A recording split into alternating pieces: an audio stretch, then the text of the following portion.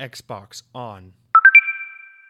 Welcome to Xbox On, a podcast with one host about one console, Xbox. I'm said host Jesse DeRosa, and on today's episode, we'll be talking about the latest Xbox news for the week of June 10th, 2021, including Battlefield 2042 has officially been revealed, Ubisoft really hates Splinter Cell, E3 is gonna mess up our podcast, and more.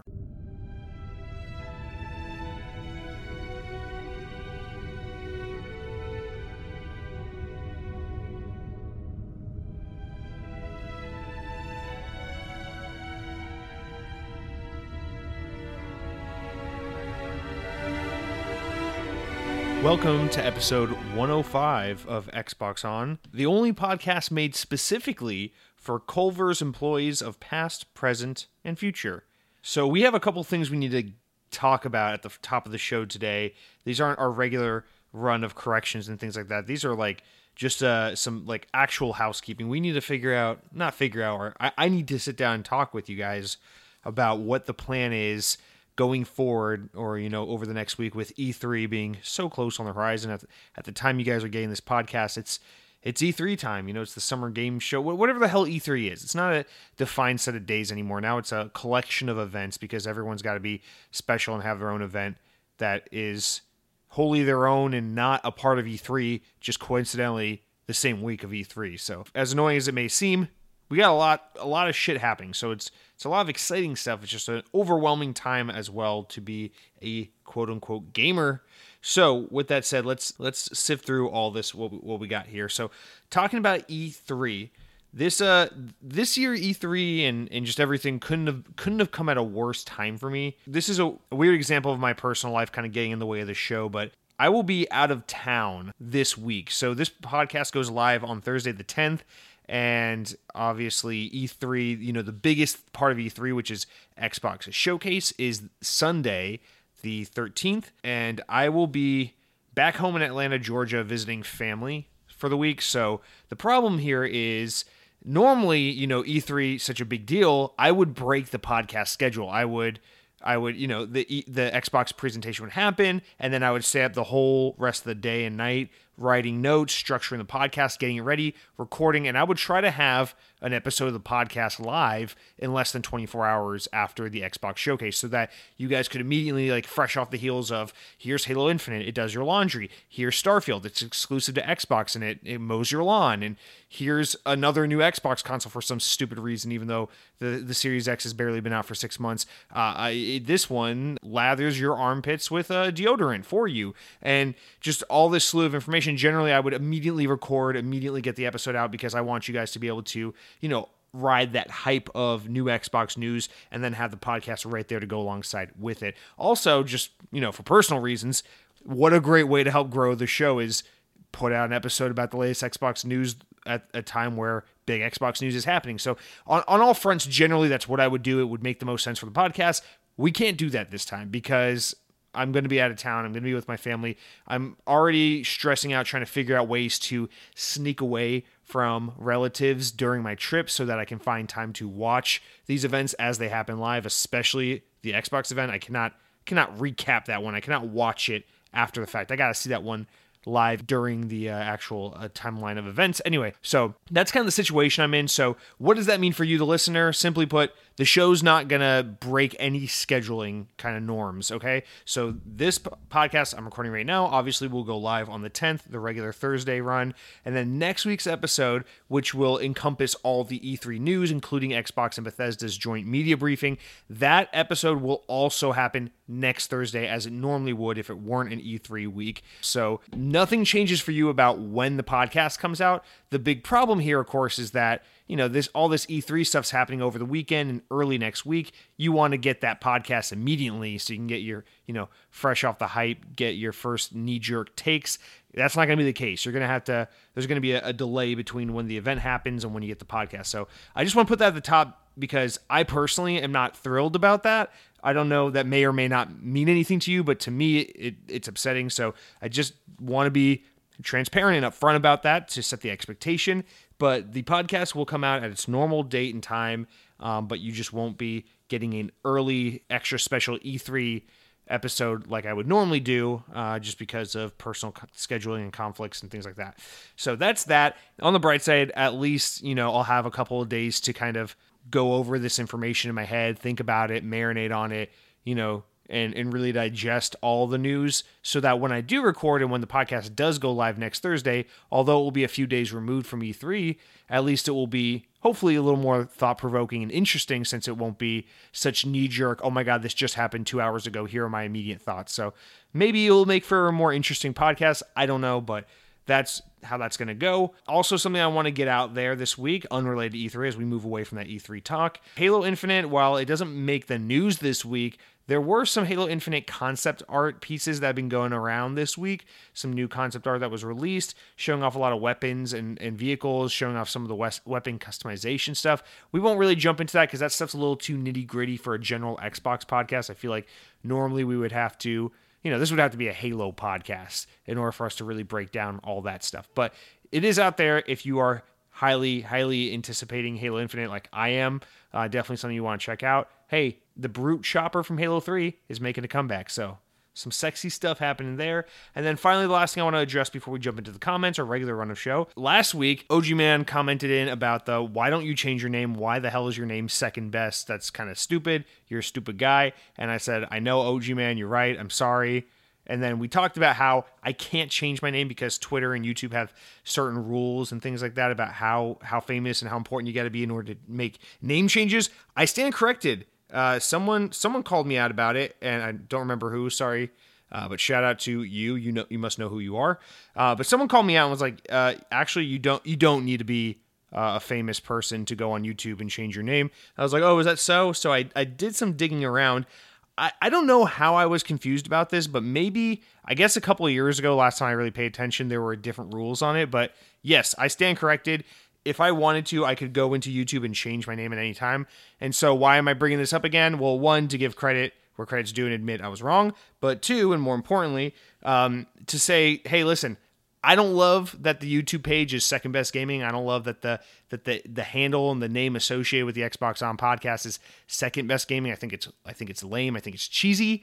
But you guys know I'm not very good at naming things, and I've been upfront about that. So I must ask, if anyone has any suggestions, I am very open-minded to changing the name. I would love a Twitter persona name change. I want to change my Xbox gamer tag, my Twitter name, my YouTube. I would love to find a new unified internet brand name to go by. I just haven't been able to think of a good one. I will say the one I've been going by a lot whenever I make like throwaway accounts, like I played Roblox a couple years ago. I downloaded that and I made a throwaway account. The name I use when I make accounts like that is Epcot Daddy. It was kind of a creepy name for a game like Roblox, especially considering it's 99% just young children playing that game. But nonetheless, that's the name, is Epcot Daddy. So let me know what you guys think about Epcot Daddy. I don't know that I don't know that a lot of people are going to be like, Epcot Daddy sounds like some kind of video game podcast host. I don't know, but let me know what you think. Maybe it's at least better than Second Best Gaming. You never know. With all of that out of the way, we are officially ready to jump into the regular run of topics, starting with, of course, our comments. They come over from youtube.com. Speaking of YouTube, speaking of Second Best Gaming, if you want to leave a comment on the show and have it read on the show, you go over to youtube.com, you look up Second Best Gaming. There you will find my channel, and you will find the Xbox On podcast playlist. Click on the latest episode of the podcast, and you can leave a comment in the notes or in the comment section. You can say anything you want, free to speak your mind, as long as you're not making fun of one another or being mean to one another. You're free to do that. You can leave a nice comment for me saying something like, Jesse, I understand that you have to spend time with your family, and I respect that, and therefore I will patiently wait for next week's episode. You enjoy your time with loved ones. The podcast will be the podcast when it's ready, and I respect that.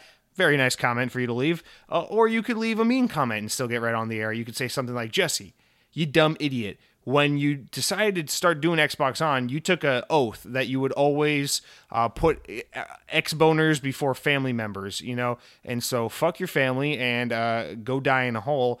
I want to hear your reactions to Project Spark 2 which is, spoiler alert, definitely getting revealed at E3. I want to hear your reactions to Project Spark 2 immediately. I cannot wait. I need to know. Also, what did you think about that part where Phil Spencer ripped off his leather jacket he's always wearing, and then there was a Battletoads shirt underneath, and then he ripped that off, and there was a tattoo of Don Matrix on his chest, and then Don Matrix came out on stage and said, "That's right, I'm taking Xbox back," and he had a Kinect 3.0 in his hands, and he was holding it like electric guitar, and like sticking his tongue out and wailing on it, like he was a fucking like member of Kiss, the rock band, and everyone started screaming. It was like, yeah, fuck Bethesda, and then the fireworks went off, and you said, "Wait a minute, I thought we couldn't do fireworks because of COVID." Fuck you, you're wrong. We did fireworks anyway. Indoor building, we did fireworks, but nothing caught on fire because we're good like that. And, I'll read that comment on air as well.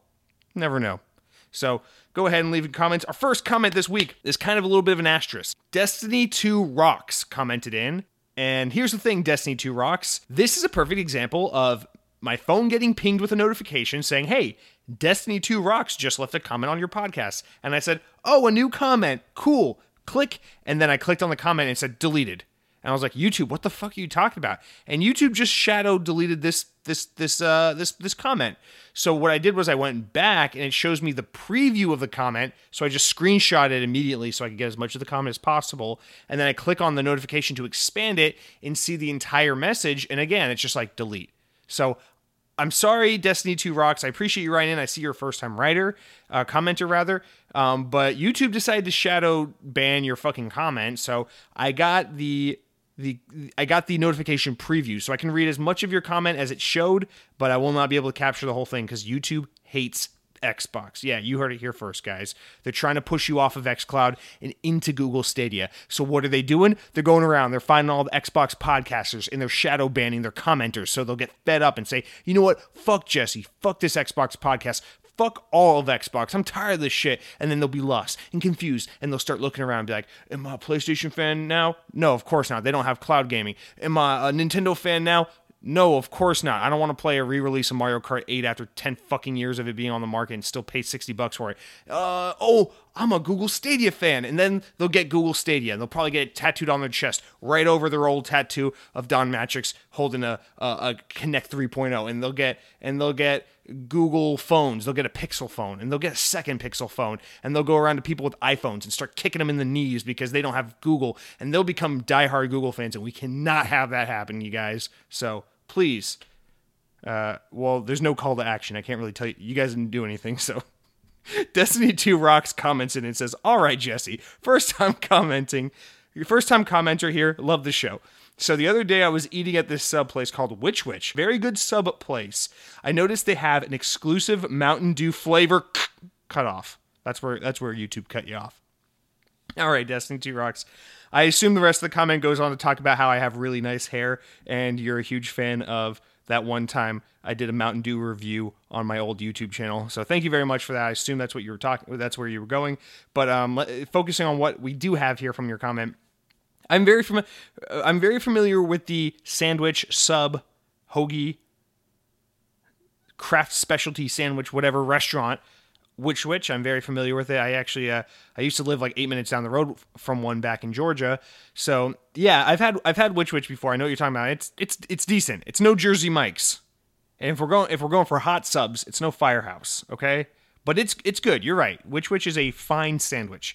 And I had to look at what you're talking about, and yes, you're right. There is a new Mountain Dew flavor at the fountain drink station at Witch that's exclusive to them. It's called Mountain Dew Vibe. It's like a lemonade Mountain Dew flavor or whatever. And yeah, you got to go to a Witch. And the weird thing about it is I'm pretty sure Witch is one of those like regional restaurants. I don't think they're all over the country. I could be mistaken. They may have expanded enough by now, but they're not. That's not a restaurant that like everyone knows about. They're still a somewhat up and coming kind of chain restaurant. So it is a little surprising that PepsiCo would partner with them for an exclusive Mountain Dew flavor, considering it's so limited in access. But then again, we're talking PepsiCo and Mountain Dew here, so if they're willing to let only a certain portion of the U.S. have access to our precious Mountain Dew Whiteout, then I guess this shouldn't come as a surprise either. But yes, I've heard of this. I do follow the Mountain Dew Discord channel and Mountain Dew subreddit, so I do see people talking about this, and Yeah, it looks good. I assume the comment maybe goes on to talk about how it tastes. Please comment in again. Let us know. YouTube shadow banned you, so I don't really know what the rest of your comment says. But is it good? Is it worth? I'll be in Georgia in a couple days. Maybe I'll have to make a trip down to Witch Witch and actually I don't even know. We might have Witch Witch here in Orlando. I don't even fucking know. I don't think I've ever looked for it.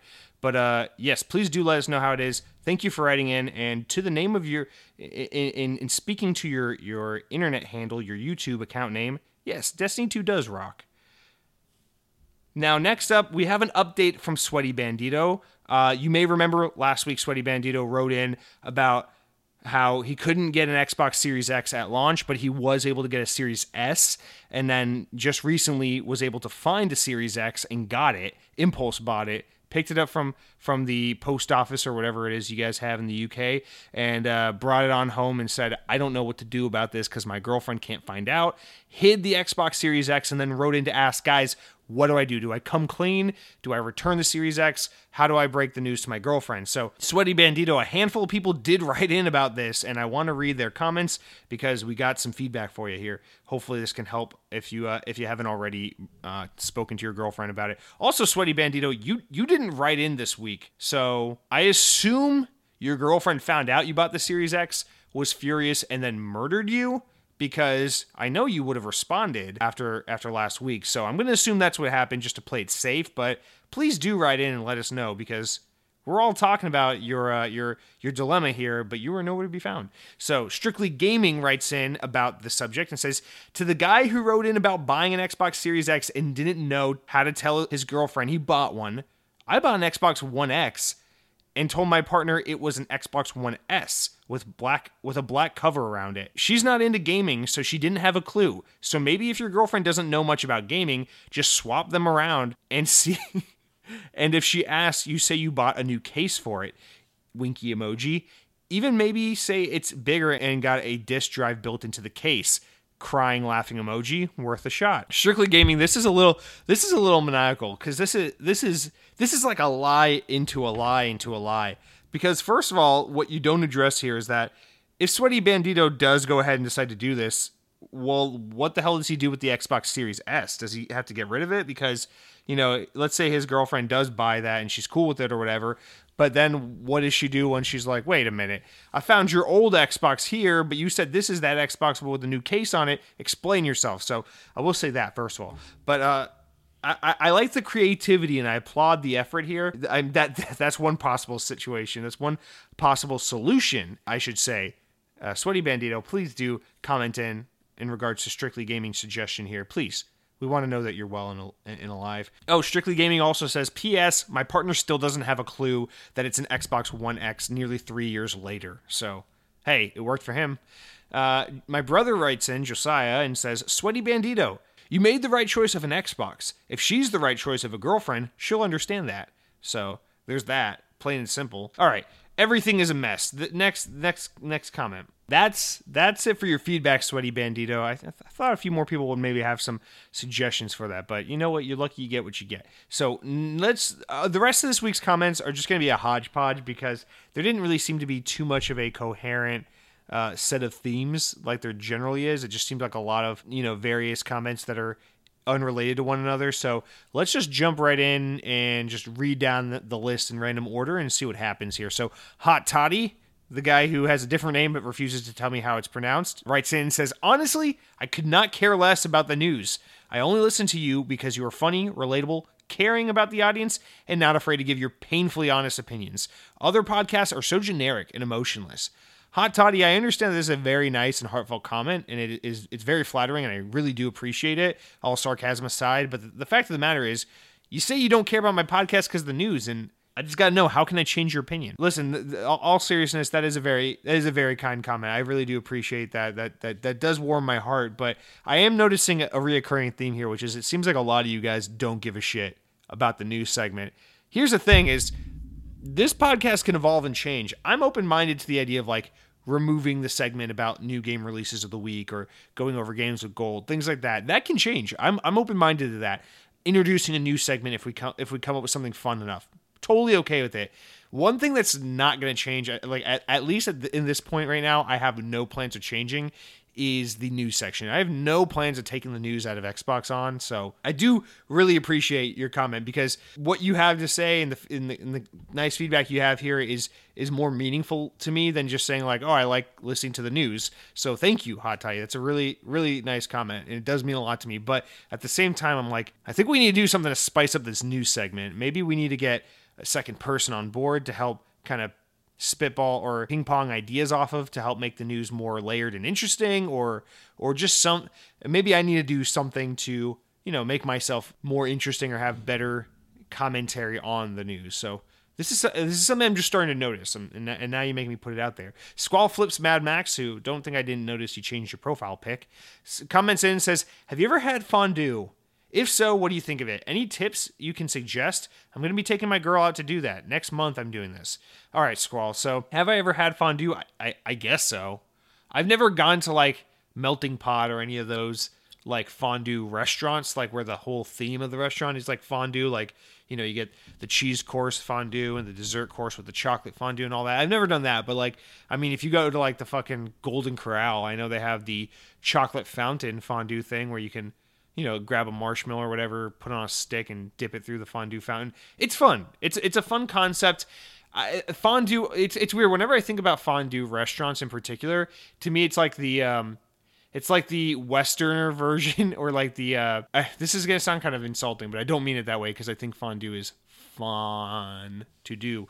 But it always reminds me of like a gringo version of like Korean barbecue or something like that, where it's an involved meal where you have to like kind of prepare the food or put it together or whatever, like a Korean barbecue where they bring the meat out and then you have the grill on the table and you're kind of responsible for cooking the meat and flipping it and watching it and getting it prepared. So I think of fondue in a similar fashion, where I'm like, it's not just like someone serves you food and you eat it. There's this level of involvement where like you got to put in the work, and regardless of whether or not you've even had that before, as someone who's had Korean barbecue a million times, like I can firmly say it is a lot of fun to eat in a restaurant like that. So I think just the experience of having a kind of more actively involved dining experience will be a lot of fun, and I think you and your girlfriend will enjoy that. Yeah, I don't have any serious like tips or suggestions, but I will say this: just go in like open-minded, ready to kind of not know what you're doing and figure it out along the way. I think that will probably be the most fun. And Squall, let us know how it goes. Let us know if you and your girlfriend have a good time, how the food is.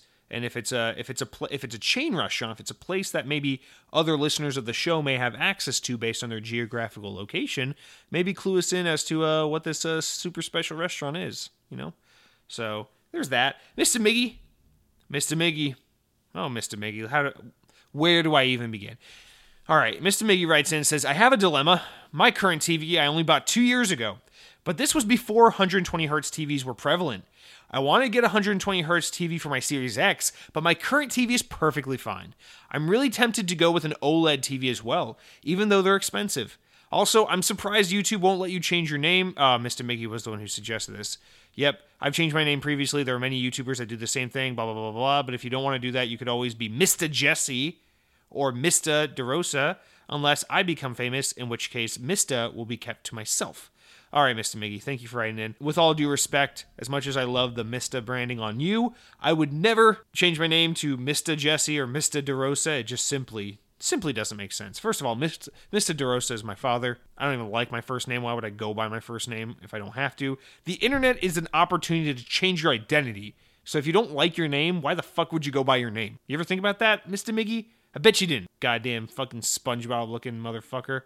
And for those who don't know, of course, Mr. Miggy's profile pic is SpongeBob. All right, back to your dilemma. So this is an interesting one for me, because unlike Sweaty Bandito's dilemma, this is one I can actually really relate to, because I'm in a similar situation.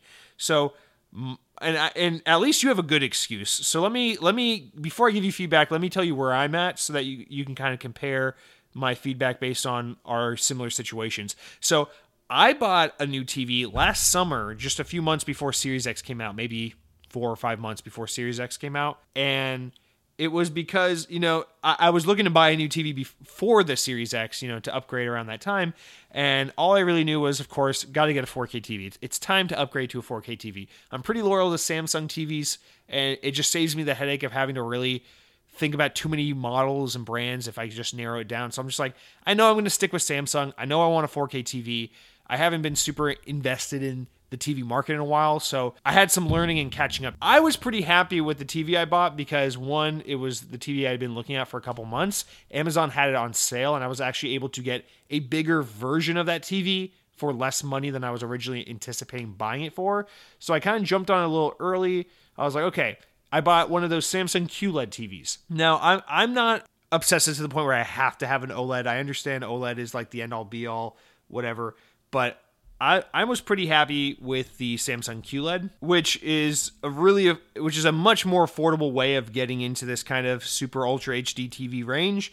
So I bought that TV because, one, it was a QLED, two, the price was right, three, I knew, Samsung, it's like a mid-range, mid-model kind of Samsung TV, which means it's going to be a really, really good-looking TV, not the absolute best on the market, but who gives a shit when you play it? You're going to be like, wow, games look beautiful. Who cares if I don't have the most expensive one that costs 4 times as much as this? So that was kind of my attitude about it. It was just like, I want a big TV that looks really good, Samsung brand, 4K.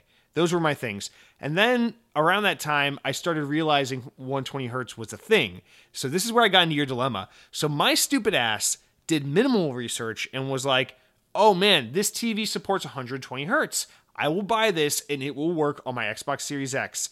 Boom. So I bought the TV, loving it, everything's great. And then closer to the time the Series X comes out, we learn, you got to have a 120 hertz TV that supports HDMI 2.1 so that you can do 4K and 120 hertz. And so what the situation I'm in is I have a relatively new TV that is 120 hertz and 4K, but not both, because it's regular HDMI. So I can do 1080p 120 hertz, or I can do 4K 60. And more often than not, I go for the and here's where me telling you my side of the story I think can help with you a little bit, because as you know, when Series X first came out, I was playing a ton of Black Ops Cold War, which is a game that supports 120 hertz. So I kept switching between playing the game at 4K 60 and playing the game at 1080p 120 hertz because I was really trying to push the test of what matters more. And Call of Duty is a super twitchy competitive game, so obviously you would think if 120 hertz really matters, there's no better game to test it out on than Call of Duty, right? Because every second counts. That perfect frame, that perfect smooth motion really makes the difference in how you can play the game. So I kept for about the 4 months that I was really 4 months, whatever, that I was really hooked on Black Ops Cold War. I continuously switched between the two, and to my surprise, I had full expectation that I was going to be a refresh rate over resolution guy. To my surprise, I've walked away from this whole experience going, I will take 4K 60 over 1080p 120 hertz. And so I guess what I'm trying to say is, of course, it'd be awesome to have the top of the line TV, the one that does it all, 4K 120 hertz, no compromises. Of course, that'd be nice. But for me, what I found out was I got this mid-range Samsung QLED TV for like $600 on Amazon on sale, and it does 4K 60 really well, and my Series X and my games look incredible on it, and I'm super happy with it. If it really, really mattered that much to me, I guess I could have spent like 3 times the fucking price at least and gotten a 120 hertz 4K TV. In my opinion, flipping between the 4K versus the 120 hertz all the time, having to compromise, in my opinion, I don't think that best of both worlds situation where you have both the 4K and the 120 hertz, I don't think it makes enough of a difference that right now you need to go out and drop like $2,000 to $3,000 on a fucking TV. I don't know where it's at now. Maybe now that's about a year old. Maybe you can get like a $1,500, $1,800 TV with both 4K 120. I don't know, but what I'm going to say to you is, if money is a big factor here, if you're the kind of person who can, I don't want to say learn to settle, but just like, I don't know, be okay with not having all the latest and greatest best features and stuff all the time, then I think the 4K 60 will be just fine. Save yourself the money. But if you really just like, if it's going to eat you alive that you don't have the best top of the line stuff, then I would say try to hold on to your current TV for a little while longer. Maybe wait another 12 to 18 months and see how the pricing of these TVs comes down. So, I mean, because that's the thing about TVs, right? Is, a TV comes out, it's $3,000, it has all the latest and greatest tech, and then 2 years later, the TV is like $700, because it's the technology becomes normalized. You see it in every model. It becomes more affordable, whatever. So that's my suggestion to you. The Xbox Series X is still going to yield you benefits regardless of which TV you're using. And then the Series X will just look even better in a few years when you get that 120 hertz TV once it's more affordable. Or you can go my route, which was unintentional, but it's the route I'm on anyway. And, just be like, hey, 60 FPS is fine. 4K is beautiful. Or get a TV similar to like what I have and be like, well, I can have 120 hertz when I want it, but that comes at the compromise of having to play in 1080p. So I don't know. It's the question of, are you willing to make the compromise? So that's kind of up to you, but that's the situation I'm in. Hopefully that kind of experience can offer you a little more, I don't know, affirmation as to which decision is best for you. I found myself thinking that 60 FPS, while not as nice as 120, of course, is definitely good enough. I guess I'll put it like this. The jump from 30 FPS to 60 FPS, and I think I've said this on the show before, but the jump from 30 to 60 FPS is a necessary one. Once you go to 60 FPS, 30 looks like shit and you can never go back, right? The jump from 60 FPS to 120, like 120 hertz, 120 FPS, whatever, that's when you get into the diminishing returns kind of. That's not diminishing returns, but that's when you kind of get close to diminishing returns where it's like, yes, there's an improvement here, but at what cost? Is it really worth all the extra money? Because the jump from 60 to 120 is not nearly as massive, and I don't think it's nearly going to make or break the experience as much as that jump from 30 to 60 does. So that was my takeaway. And 4K, when I do 60 FPS instead of 120, I get ray tracing, I get 4K, and the game looks beautiful. In the 60 FPS, I don't mind at all. So to me, again, as I was telling someone the other day, I don't see myself as like I know this is kind of ironic because I'm into Xbox, and Xbox is the console brand all about power and being the most beefy and powerful and technically advanced. But I don't really see myself, as much as I love tech and I love following consumer tech and things like that, I'm not always the latest and greatest, most powerful guy. Like, to me, I'm willing to take compromises. Like, I have a fucking phone from 2020 that doesn't have NFC capabilities. Like, I'm okay with compromise as long as I'm happy with the thing. So if you find that middle ground of like perfect value, perfect amount of features for the money, go with that.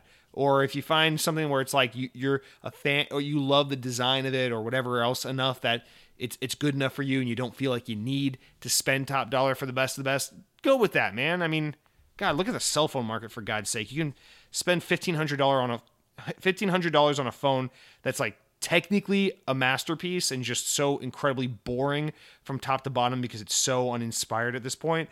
Or you can spend like $500, $600 on a phone that has a lot of compromises but is really quirky and has its own personality. So I don't know. It's kind of how it is with TVs to an extent, where it's like, just make a compromise if you can live that way. If not, whatever. I don't even know what I'm saying anymore. Mr. Miggy, you're out of here. You got too much screen time. Mojo, what do you got to say for us? Mojo says, for new podcast names, how about OG Xbox Podcast? Or maybe the Eating and Gaming Xbox Podcast? Or my personal favorite, the Xboners Xbox Podcast? And finally, how about Jesse D's Nuts DeRosa Podcast? A little aggressive, I know, but it works. Damn it, Mojo, you have been promoted to Executive Naming Officer. While I am definitely not going with any of these names, I do appreciate them, and I appreciate your creativity, and therefore you have earned the promotion of Executive Names Producer and Editor of podcast naming conventions and etc. I will say, though, I'm not looking to rename Xbox On, so in all fairness, Xbox On is not a great name for a podcast by any means, but I'm happy with it. I'm totally fine with it, and I'm keeping it. So Xbox On will remain Xbox On in name. I'm talking about changing my Twitter handle, my YouTube account name. So that's the stuff that needs to change. And I will say this: I would not consider naming it something very specific to Xbox On, because I would like to keep the door open for other kinds of content. So can it be gaming related? Absolutely. Can it be Xbox related? Absolutely. But I don't want my YouTube channel to be named after something that is specifically for Xbox On, because someday on YouTube, I like to think I'm going to get around to doing other things, posting other kinds of videos and things like that. So it won't always be just Xbox On, or that's my hope. And then Wes H writes in and says, wow, always thought Second Best Gaming was sarcasm towards mainstream media always saying PlayStation is better. Learn something new every day. In regards to what I'd suggest for a new name, FDX Food, Food Disney Xbox, FDX, listed in order of importance, of course. Also, crinkle cut fries are hit or miss. Not every crinkle cut fry is the same. The fact that you totally dismiss crinkle cut fries because of your limited experience with them makes me question everything you've ever said on the podcast. Idiot. All right, Wes, let's address these all in reverse order. So starting with the last thing here. How dare you insinuate that I've had limited experience with crinkle cut fries? Now, I don't know if that's something I said last week. Maybe it is. But whether or not this is true, I take that back. Because I have extensive experience with crinkle cut fries. Now, I'm not going to lie to you and say I've had as many crinkle cut fries as I've had regular French fries or waffle fries. Of course not. I'm a man of great taste. But the crinkle cut fry is something I am no stranger to. So to insinuate that I've had it here or there once or twice and I'm done with it is simply asinine, okay? I've had the crinkle cut fry many a times and at many locales around the Southeast United States. So I must say to you, kindly, shut the fuck up. No, but in all seriousness, Wes, I've had my fair share of crinkle cut fries, and I know that they are not good. I'm sorry, Wes. You say they're hit or miss, and I'll take that. If I can live in a world where there's a crinkle cut fry or two that you like, but you got to at least agree with me on this. If you look at a menu and you see that the fries are crinkle cut, you are instantly less excited about the fries than you would be if they were regular French fries. Just a fact. You're instantly less enthused about it. Doesn't mean they're gonna suck. It just means your interest in that French fry is significantly less so, because now you're setting your expectations for the fry that usually disappoints, not for the good old standard regular McDonald's style fry. So suck on that. Now, in regards to your name suggestion for my name suggestion, I love this FDX. I could be FDX Gaming. FDX. It had to be FDX something, Food Disney Xbox. FDX. It sounds so badass. It sounds like Disney XD or something like that, So I do love the name, Wes. Thank you very much. Or maybe FDXbox would be a good name, Food Disney Xbox. Ooh, goddamn, Wes, I like that name a lot. It could be, instead of FDX, it could be FDXbox. So it makes it very clear that this is a channel about Xbox. And then people will be like, oh, what's the FD stand for? I'll be like, you fucking moron. It stands for foodie, for Disney food, you fucking crinkle cut motherfucker. All right, that's a good one, Wes. I'm gonna put a pin in that. Even though you are not the executive names editor like Mojo is, I am going to swipe that idea. Just like how crinkle cut fries disappoint your palate, I'm going to disappoint your proper credits for what you've come up with here and just take that from you. So no one heard that. Now, lastly, I just like that you thought Second Best Gaming was a sarcastic name towards mainstream media, because it almost makes me wish that was the intent of calling my channel Second Best Gaming, because it is kind of funny to think that I potentially named my channel Second Best Gaming because it's about Xbox, and games media and just people in general tend to think of Xbox as the thing that's second to PlayStation. So that's fun. That's a cooler excuse for the name than anything I would have ever had. But I'm gotta be honest with you, that's not why it's called that. Count Skyla, you guys know I don't pick favorites, but Count Skyla's up there. So why don't you try to be more like him? Count Skyla writes in and says, for years I've been telling myself that I would get a YouTube channel up and running. Once I finally get around to sitting down to put something together, I immediately realize I'm regurgitating something that's already been said or done. That this is way more work than I'm ready to commit to, and I'll just toss it in the garbage. Not much of a point to this comment other than I fully understand the grind and difficulty behind doing a regular podcast and appreciate what you've created here. At this point, this is a second point. At this point, all I can think about is Halo. You probably already talked about this and I missed it, but do we get the multiplayer beta announced at E3? Is it a shadow drop? Is it months out? Is it for insiders only, or do you think it's open to everyone? I think we do. I think they push it out a month or so, and I would guess that they open it to everyone, but they're really pushing the insider signups, so I'm torn. All right, Count Skyla. 2 comments here. I want to address them both because, not to say you're my favorite, you're not, but you're my favorite. First of all, just to your first kind of anecdotal point, I can totally relate to that. I felt that many times before. There were a few years ago. There was a time where I was pretty regularly trying to make creative YouTube videos, and it was just so disheartening because I'd pour like 30, 40 hours into some of these videos. It was just painstaking amounts of writing script, editing script, getting photos and gameplay footage, putting it all together, recording it, editing it, uploading it, trying to hit it at the right time, trying to find places to share and ways to get it out there and get people to notice it. And god damn, I put some serious effort into some of those videos, and I go back and watch them now. They're still up on my channel. I go back and watch some of them now, and they're not very good. They're really not, but I still admire them for, the amount of work I put into them nonetheless. And I gotta tell you, those couple years of doing that really helped me gain.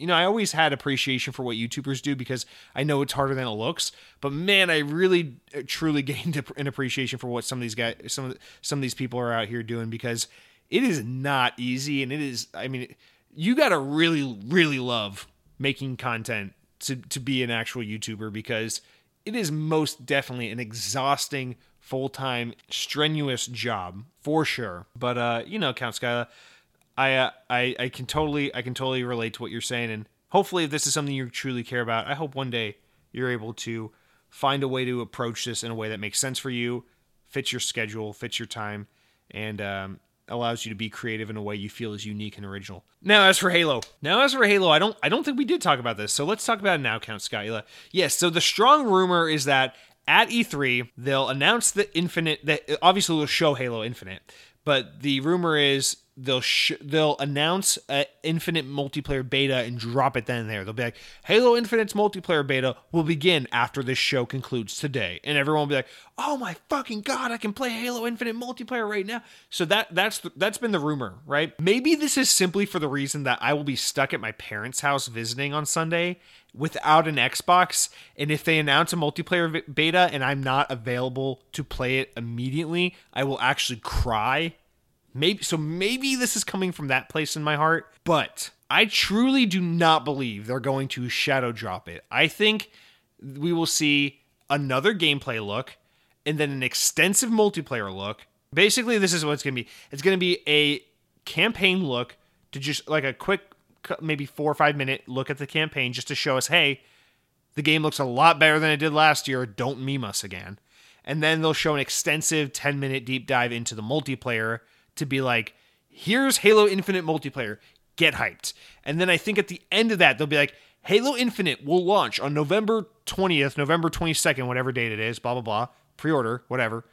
And the multiplayer beta goes live in just a few it'll be days or weeks. I think I could see it going live anywhere from, let's pull up a calendar. This is fun to guess. So I think it could go live as early as Friday, June 18th, which will be less than a week from when that event happens. So Friday, June 18th to maybe somewhere around July 9th or 16th. So I think somewhere in that time frame is when the beta will go live. So I think they'll give you some breathing room. They'll try to have some room to be like, get ready, like go buy an Xbox, go download this, go become an insider, whatever.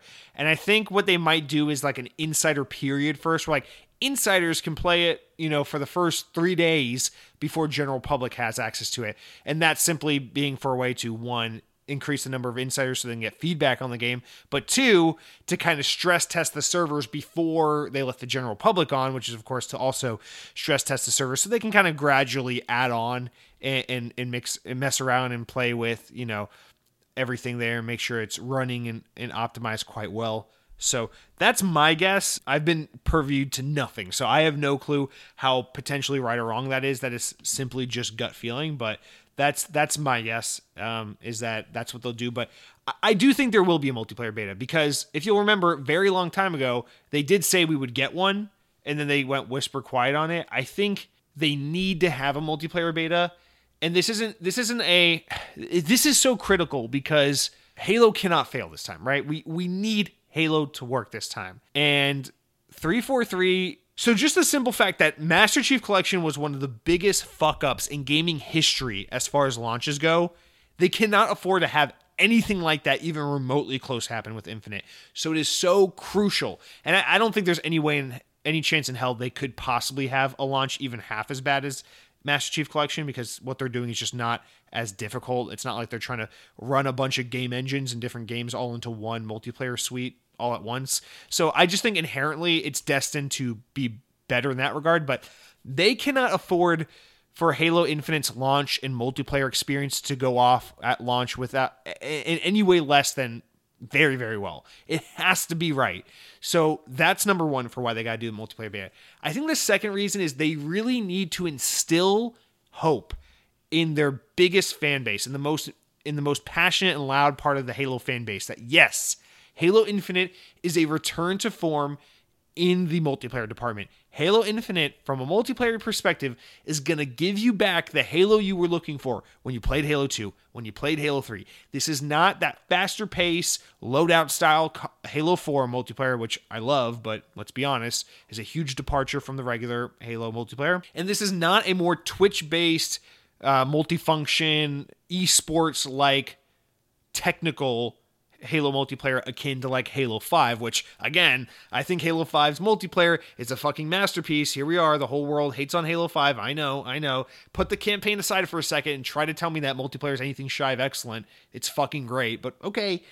They have to try really, really hard to make sure that they don't leave people with that Halo 4 or that Halo 5 taste in their mouth. They need people to understand that we are going back to the Halo you love in the ways that are most important. And I think multiplayer is really one of those things. They want to go back to saying, hey, everyone's going to start with nothing from the same thing. Power weapons are going to spawn into the map. The gameplay is going to be about controlling power weapons. We're taking out the boost. I would not be surprised if what they do is during arena multiplayer, there is no sprint. But if you play like the firefight mode or the Warzone mode or the Battle Royale mode or whatever big team multiplayer equivalent they have, that's where you can sprint in multiplayer. I will not be surprised if that's how it works. Although I think we know sprint will be in it because some of the concept art or screenshots they already shown. I don't know.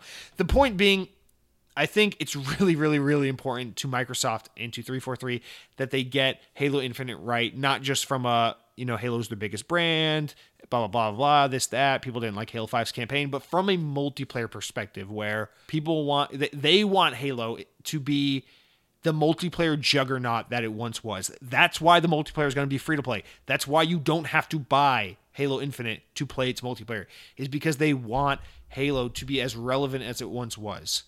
And this is all part of that. So are they going to do a beta? I don't see how they can get away with not doing a beta, to be honest. But I shouldn't get so into this conversation because this news is going to be incredibly outdated in just a couple short hours, a couple short days. So let's not dwell on that any longer.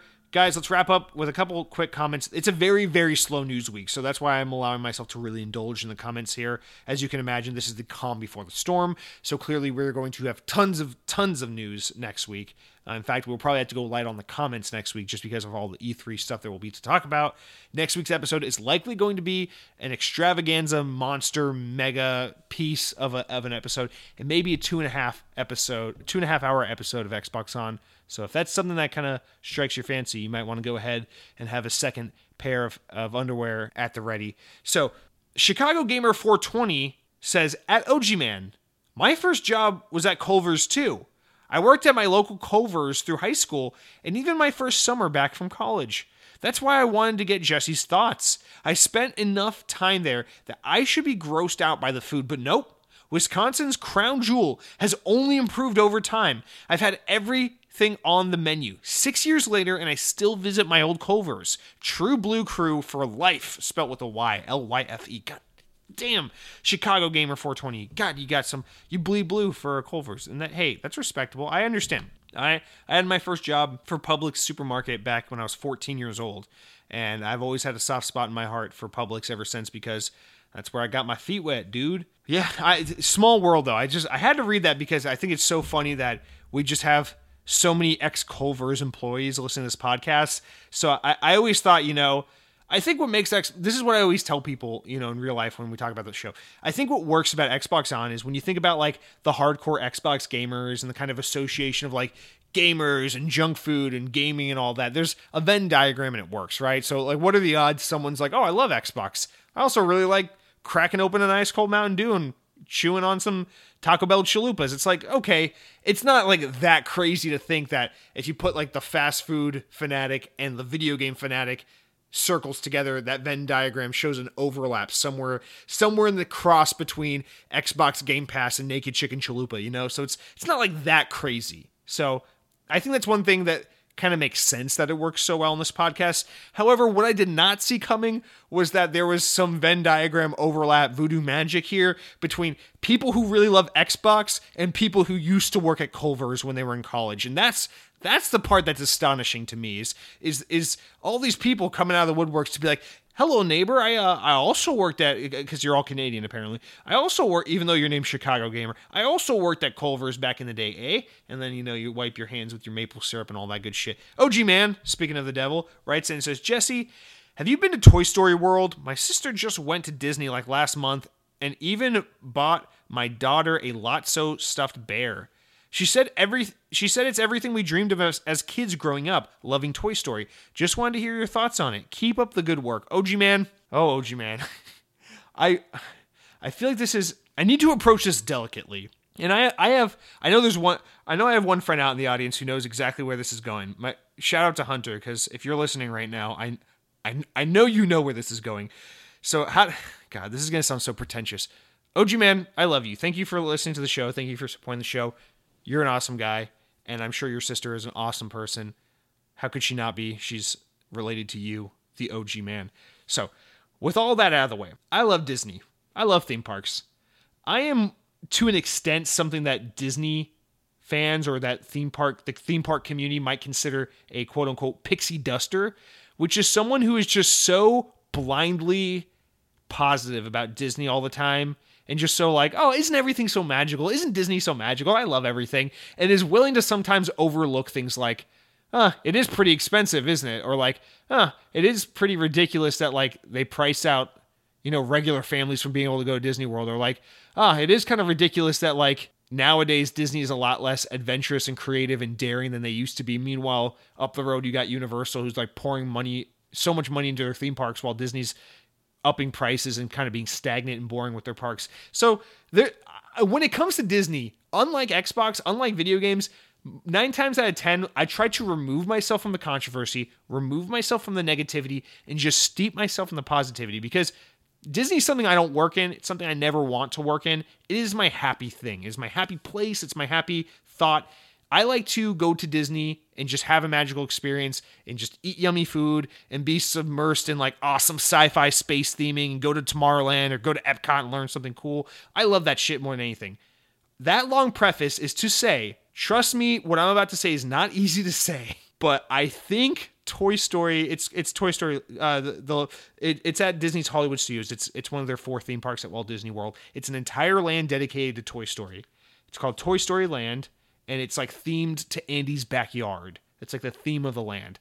I think Toy Story Land is painfully cheap and uninspired and really, really underwhelming, if I'm just being honest. Now, that's not to say there's nothing to enjoy. Listen, if you're like, I'm from Atlanta. The only theme park we have around is Six Flags Over Georgia. I love Six Flags Over Georgia. It's a fun park. I grew up going there. I had a great time. Six Flags Over Georgia is a cheap budget park. It's about fun roller coasters and cheap thrills. It's not about beautiful, immersive theming that pulls you into another world. That's what separates places like Six Flags from Disney, right?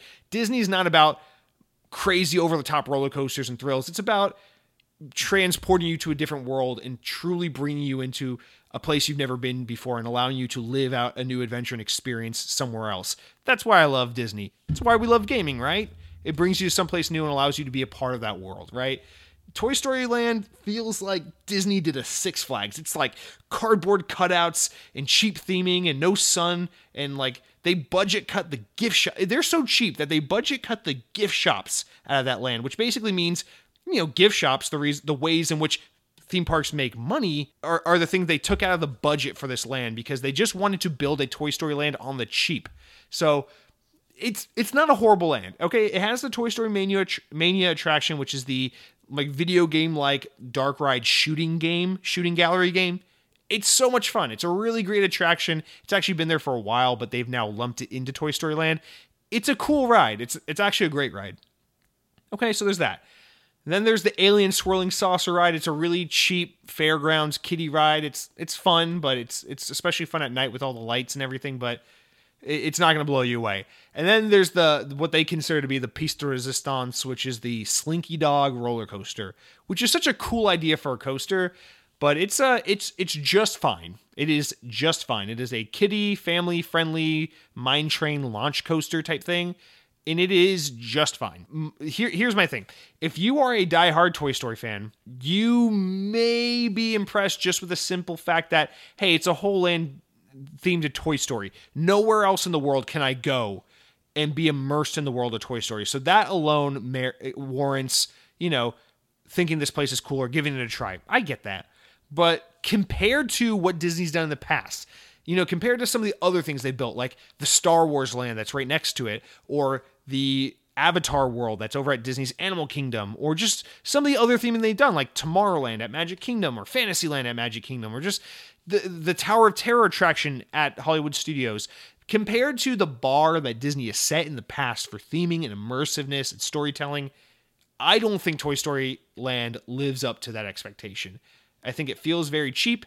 It feels very incoherent, and it's only been there a few years and it's already aged horribly. The place already looks like it's 40 years old. It's not, in my opinion, it's not great, but at the same time, I think a lot of, I don't know, it's like Call of Duty, right? It's like, maybe it seems a little cheap or tired or contrived to a lot of us gamers because we're like, oh, it's the same thing. We've seen this before. But, to like the hardcore, you might be like, oh, that's it. And that's kind of my takeaway from that land. Now, I don't want that to deter you from ever wanting to go there. I think the rides are still fun. The little quick service restaurant they have there, it's called Woody's Lunchbox. Not a great concept for a restaurant, but they have they have a beef brisket. It's like a grilled cheese beef brisket sandwich. Fucking amazing. I will say that is my favorite part of the land, is if you go over to the Woody's Lunchbox restaurant and you order the brisket sandwich. It's like Texas toast with melty cheese and brisket and pickles and shit. That sandwich is phenomenal. I will say, that's the best part of Toy Story Land. It's not very Toy Story in theme, but delicious sandwich nonetheless. So, I'm sorry if my honesty has hurt you in any way or deterred you from wanting to go there. I strongly encourage you to make it out to Toy Story Land if you are a big Toy Story fan. Listen, and you have a daughter, seemingly a young daughter, I think she'll enjoy it. I think it's a great land for kids. I think kids will easily love it. And if you are a diehard or a really big Toy Story fan, I think you'll find enough to appreciate. Listen, I'm a massive fan of Sonic the Hedgehog, and my dream is to go to Joyopolis in Japan, which is like the Sega arcade. That is by no means like a well-themed fancy Sonic the Hedgehog theme park. It's very cheap, it's very generic, and it's just like signs and posters of Sonic the Hedgehog. Not very impressive at all. But listen, if I ever go to Japan, you best believe I'm going to go out of my way to see Joyopolis because it's something, and I love Sonic the Hedgehog. So by that metric, it's worth it. Just because you're such a fan and it's something you love so much, I think you'll be able to get more value. I must say, I do like Toy Story a lot. It is not even close to my favorite Pixar movie. So I will say, if that plays any role in it, I'm already like predisposed to not be crazy about Toy Story. So, there's that. I'm more of a Cars guy myself, Give me Lightning McQueen any day. So, OG Man, thank you for writing in with that. Please let us know if you ever do decide to go. I would love to hear your report and your thoughts on that land. If you and your daughter go and experience it for yourselves, that'd be awesome. Lethal Migraine. You didn't think we weren't going to have Lethal Migraine in here. As we get into our very last few comments, Lethal Migraine jumps in and says, actually, we're going to start rapid firing. He says, almost all of Matrix's vision for Xbox has been fulfilled, and it's a part of current day Xbox. I have no idea why he gets so much undeserved shit. Well, Lethal Migraine, he gets so much shit because it's funny. That's why. No one's actually mad at the man. It's just fun to make fun of him. He's a fun scapegoat. Let it be. Objects in Space says, don't get me wrong, I absolutely love KFC, but here in Australia, we are very limited when it comes to fried chicken options. I once tried Popeyes when I was traveling and enjoyed it so much that I went back there for lunch 3 days in a row. It's probably because it was new and exciting, but I do remember it being better than KFC. Thoughts? Also, really looking forward to seeing Halo at E3. If it's anything like Halo 4, which I thought had a great story, gameplay, and graphics, it will be incredible. Halo 5 just didn't hit the mark.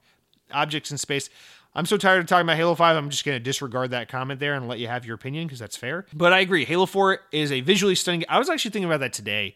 When you think about... I know 343 and Bungie are different developers, but when you think about how bad Halo 3 looks on Xbox 360 by 2021 standards, and how amazing Halo 4 looks on Xbox 360 even by 2021 standards, it is amazing how much range developers were able to get out of the Xbox 360. I mean, obviously it was around for like 8 years. It was a long console generation, but fuck me, man.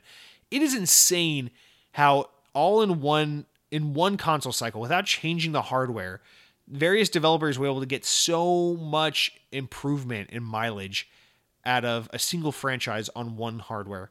I mean, you might say 343 versus Bungie, that's not fair, but hey, Halo 3 to Halo Reach, even that jump is amazing. Night and day difference. So good looking. But yeah, Halo 4 is just one of the most stunning games, especially for its time. But more importantly, let's not beat around the bush. Objects in Space, you are not mistaken. For Popeyes is definitely better than KFC. Listen, no disrespect to KFC. There's a time and place. I think it's a fine restaurant. I do not dislike KFC. I don't have beef with KFC. I'm not going to sit here and treat them like the crinkle cut fry of fried chicken restaurants, because that's not the case. What I like about KFC in particular is I think their seasoning and for their chicken and everything is very. They are to fried chicken what McDonald's is to burgers, where it's like, the flavor is so distinctively unique that it's like KFC chicken tastes like KFC chicken, and that's that, you know? And I appreciate that. I appreciate having your own authentic, original flavor. That being said, Popeye's chicken's just way better. It's so much juicier. You get, their dark meat is so fucking good. The chicken is higher quality for sure. You get that blackened ranch. Holy fuck, dude. The blackened ranch at Popeye's is what dreams are made of. I swear to God, go to fucking Make-A-Wish and give all those kids some blackened ranch, and they'll be happy campers. And it's just because, God damn, that sauce is just so good to put inside you. Now, I will say Popeyes, they have awful dirty rice and awful biscuits and awful mac and cheese, although they only sell the mac and cheese in some markets, weirdly enough. But man, their fried chicken's so good. Those fried chicken sandwiches are so good. They're not overhyped at all. Like, honestly, they are in some cases, depending on the mood, better than Chick-fil-A. It's just, goddamn, dude. Popeyes for life. Objects in Space. You're not mistaken. You just have great taste. That's all there is to it. Now, my mom writes in and says, Dead Captain James is absolutely correct. Peanut M&Ms are an elite M&M brand. Whatever. Dead Captain James, speaking of the devil, says, finally picked up Resident Evil Village on sale for PC. It's pretty solid so far. My friends and I have been diving into Deep Rock Galaxy, and it's a hidden co-op gem. Far Cry 6 and Dying Light 2 are my most anticipated games of 2021 for sure. I personally love Far Cry 5, but your criticisms are totally valid. Far Cry is just comfort food for me, lol. P.S. Curly fries are the best fries, with waffle fries a close second. All right, I know we're rapid firing right now, but we got to slow down a second for Dead Captain James here, because Resident Evil Village, first of all, glad to see you're enjoying that. You got on sale, that's interesting. I'm trying to get on sale as well. I don't want to pay $60 for that game because I know it's going to be 8 hours and I'll never touch it again. Deep Rock Galactic is a game I've heard of, but I can't picture what it is. I know I've heard that name, though. I need to look into that. Listen, Dead Captain James, I'm glad you're excited for Dying Light and Far Cry 6. I think they both look like pretty solid games. I don't mean to come off as like I hate Far Cry or anything. That's not what I mean. Like, I'm still going to play Far Cry 6, definitely. And I'm definitely going to play Dying Light 2 at some point. I just don't know. I guess I'll probably play at least Dying Light 2 at launch, but you know, it's a busy time of year. We got a busy fall schedule launch lineup of games. So first of all, there's that. But yeah, I didn't mean to come off so harsh on Far Cry last week as if to suggest that I think it's a bad franchise or I'm not going to play it. I'm definitely going to play Far Cry 6, but yeah, I mean, I actually agree exactly with what you say here, where you say Far Cry is just comfort food for me. No, I think that's the perfect way to put it, and I agree completely. Far Cry is comfort food gaming. It's not, at this point, it's not break the mold. They kind of just rehash the same shit, and that's fine in the sense that Far Cry is one of those things where there's a lot of content to it. You know, it's a lot of value for what you're getting. And you know it's a lot of fun, quality gameplay. Like, it's not at this point, it's almost like Far Cry is not meant to break the mold and light your brain on fire with all these new ideas and concepts and gameplay innovations. I get that. At this point, it's just like another Far Cry because it's fun. It's a fun way to shut your brain off and have a good time in a video game. I totally agree with that. I just wish they didn't give up so much on the characters, which is so much of what made the game great to me, although they definitely still care about the villain aspect, which is pretty cool. But as for curly fries, dude, you're right. Dead Captain James, curly fries are awesome. Waffle fries are also pretty good, but I will say I think curly fries are definitely better than waffle fries, like you suggest. I definitely think regular fries are the best, but curly fries, oof. Arby's curly fries, y'all be sleeping on that. I know people hate. I know it's cool to hate Arby's, but dude, their curly fries are so good. Now, Hot Toddy jumping in here for a second time says, I put ketchup on my eggs. All right, Sarugi, ban this man. Python Coder 255 says, who was it that made that end music again? Last week, Python Coder, we had my friend Eric play us out. He is BB Murder Case on YouTube and SoundCloud. You can look him up. He is the lo-fi hip-hop beats music that you hear at the end of the show sometimes. That's my buddy Eric. BB Murder Case, look him up. The other one, when you hear the awesome emo music, whatever you want to call it, that's Count Skyla's old band Corbel from back in the day. So that's that. And hopefully today we'll be having some new music to share with you, but more on that later. And then finally, our very last comment. I just want to run through this because it is laughably incorrect. Lethal Migraine says, what a tragic fast food opinion. Everything at Panera is great. McDonald's is utter trash and deserves to go out of business. There isn't a single decent item on their menu. The world would be better off with the demise of McDonald's. Now, this fall, when Raising Cane's opens in my area, I will eat there before and after work every single day. Lethal Migraine, let me ask you this. Look at me with a straight fucking face right now. Obviously, this is a recorded podcast, so look at your phone or your computer or whatever device you're using to listen to this podcast. Look at it. Look at that screen as if it is me. Look me in the eyes right now and tell me the McFlurry is a utter trash menu item. Listen, we can decide here, you think the chicken's bad at McDonald's. You think the burgers are bad at McDonald's. You think the fries are overrated. Whatever. Let's let you have your opinions. Tell me the McFlurry is a bad menu item. It is just soft serve ice cream, very good soft serve ice cream, with M&Ms or Oreos or whatever mixed into it, which are pre-made, name brand treats that McDonald's has no impact on the flavor of.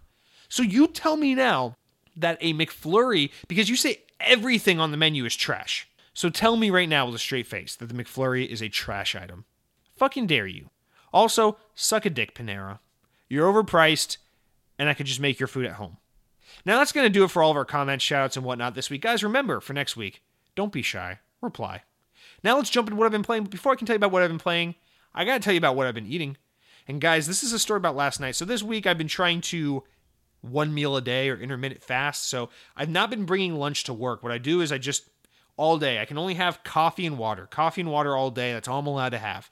And then when I come home, I can pig out like a fat bitch. And that's me. I'm the fat bitch.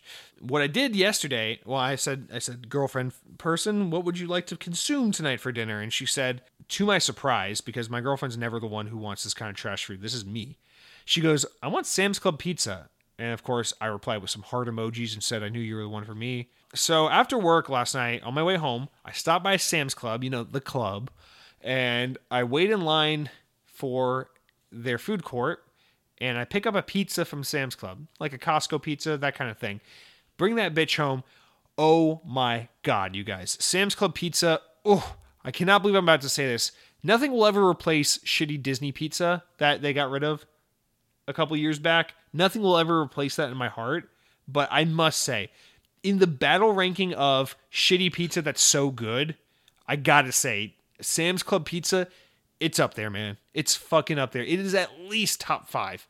At the very least, it's top 5, maybe top 3. It's so goddamn good. I love Sam's Club pizza. If you have access to Sam's Club, you don't need a membership to go in and eat at their food court. So I do highly recommend you stop by your Sam's Club and try out a Sam's Club pizza. Also, they have an exclusive Mountain Dew flavor. What's it called? It's like Berry Monsoon.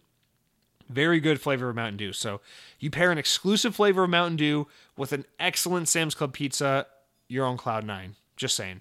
So that's what I've been eating this week. And then as for what I've been playing, I had a weird weekend. I decided to dedicate my weekend to catching up on some bullshit. So I've been trying to jump into Batman Arkham Asylum because I recently bought the Batman Arkham Collection on sale, on an Xbox sale, like for nothing. It cost like nothing. So I was like, fuck it. So I downloaded it. I know people love the Batman games, especially Arkham Asylum. And I remember playing the demo for it back in 2009 when it came out on 360. And I remember thinking, hey, this is actually a pretty good game. So I was like, hey, I know I'm not a crazy Batman fan, but these are considered to be very good games, and I just feel like I'm missing something of the Xbox zeitgeist by not having experienced these games. And I like third-person action games, so like, why wouldn't I like this game? So I booted up Arkham Asylum, fully expecting like this is going to be hard to get into because I'm not a Batman fan, but once I get into the gameplay, I'm sure I'll get hooked. Man, I did not get hooked. I think I just tried it at the wrong time. I think everything's there. I think I will like this game. I like how kind of linear it is and actiony, yet also like kind of exploratory. I think it's a cool game. Like it really works for me, but for whatever reason, the synapses are just not firing and not communicating with this game. It's just not happening right now. So I had to put it down. I will come back to it, but for now I had to put it down. It's just not the right time. So Saturday, I had a really dumbass moment where I was just like looking at I'm like, speaking of backlog, so I'm just looking at all these licensed games in my backlog, kind of like Batman, and I come across a couple of like Disney movie tie-in games from like 10, 15 years ago that I just never, like 10 years ago that I just like never played, but I've been meaning to. I'm like, you know what? I have Pixar's Brave the video game here on my dashboard. It's been installed to my fucking Xbox for 3 years because it was Games with Gold. Like, I gotta play this fucker. Guys, I am so surprised to say this, but Brave, I don't know if anyone remembers this movie. It's like one of the not so great Pixar movies, one of the very rare not so great Pixar movies. But Brave the video game is really good. Obviously, you know, from a production standpoint, graphics, voiceover, story, it's a very dumb, cheap movie tie-in game. But the gameplay is like this twin stick shooting Diablo dungeon crawling, whatever kind of combination mess. And it is so much fun.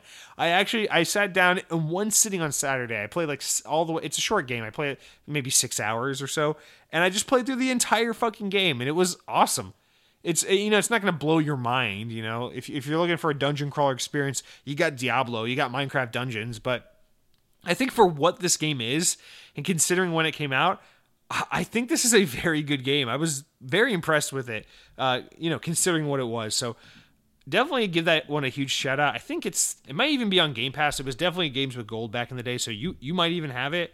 Not that I expect almost anyone to want to, you know, play that, but yeah, man, shout out to Brave the video game. That was a surprisingly good game. And then the other game, the last game I've been playing, weirdly enough, I just had a weird urge to watch Tron Legacy, 2010's Tron Legacy, because right now they're building a Tron roller coaster at Disney, and I'm so excited for it.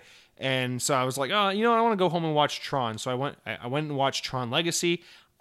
I don't know, dude, I'll be honest. I know Tron Legacy isn't technically a great movie, but I love that movie so much. That is an example of a movie that's not great. I'd say the first act of that movie is really rough, but like acts 2 and 3, and then of course just overall the visuals and the music, the fucking Daft Punk score, and like that amazing, amazing visual style for that movie. God, dude, Tron Legacy is one of those movies I can just watch again and again and again. You just skip the first 20 minutes and then get into like the grid and just watch that whole movie over and over again. It's such a good movie. So I was watching that and I was like, you know what? I think I also have a Tron game I've never played that's in my backlog. So Tron Evolution, which was the cheap budget movie tie-in game that came out with Tron Legacy. I decided to boot it up and start playing it. Another game I have probably from Games with Gold a few years ago or something. This game really surprises me because it is rough. It's very parkour based. It's third-person action and it has a lot of parkour focus. But as bad as the parkour is, and as much as it will like get you fucked up or kill you because it's just the controls just aren't great, you can tell this is one of those games where it's like the developers actually had a great concept for a game here. They had a lot of ambition here, but you can tell this is one of those games where it was a movie tie-in game. So it was budget constraint and time restraint. So they worked with what they had, and this is what we got. But you can tell it's one of those games where like if this team was given a blank check and an extra like 18 months of development, this might have actually been a pretty damn good game. And I gotta be honest, it's not fantastic. I can't recommend it to many people, but I'm pushing through it anyway. I want to see it through the end. I'm having a good time. It's frustrating at points because the controls can be so rough, but Tron Evolution, I'm liking it. I'm just a huge fan of Tron. I don't know what it is. I've always liked Tron. It's a weird sci-fi thing that I'm really into. I thought Tron Legacy was a great movie. I'm really hoping that we get a third Tron movie at some time in the future, but Tron Evolution in the meantime, it's hitting the spot for me right now. It's not great, but I also must say as a side note, Developed by Propaganda Games, which was the team that remade Turok in like 2008, and then acquired by Disney. They're a Canadian-based developer. They were acquired by Disney back when Disney tried to make games. So this studio, this is what I didn't know. This studio was founded by Josh Holmes, and you might be saying, "Hey, Josh Holmes, he sounds familiar." Okay, so Josh Holmes was one of the studio heads at 343. He played a massive role in Halo's Reach. He worked on Halo Reach. He didn't play a massive role in Halo Reach, but he was creative director for Halo 4, and he was a producer on Halo 5. So he played a huge role in some of the more recent Halo games, and he's since left 343 to go on. He left 343 like 5 years ago, right after Halo 5 came out.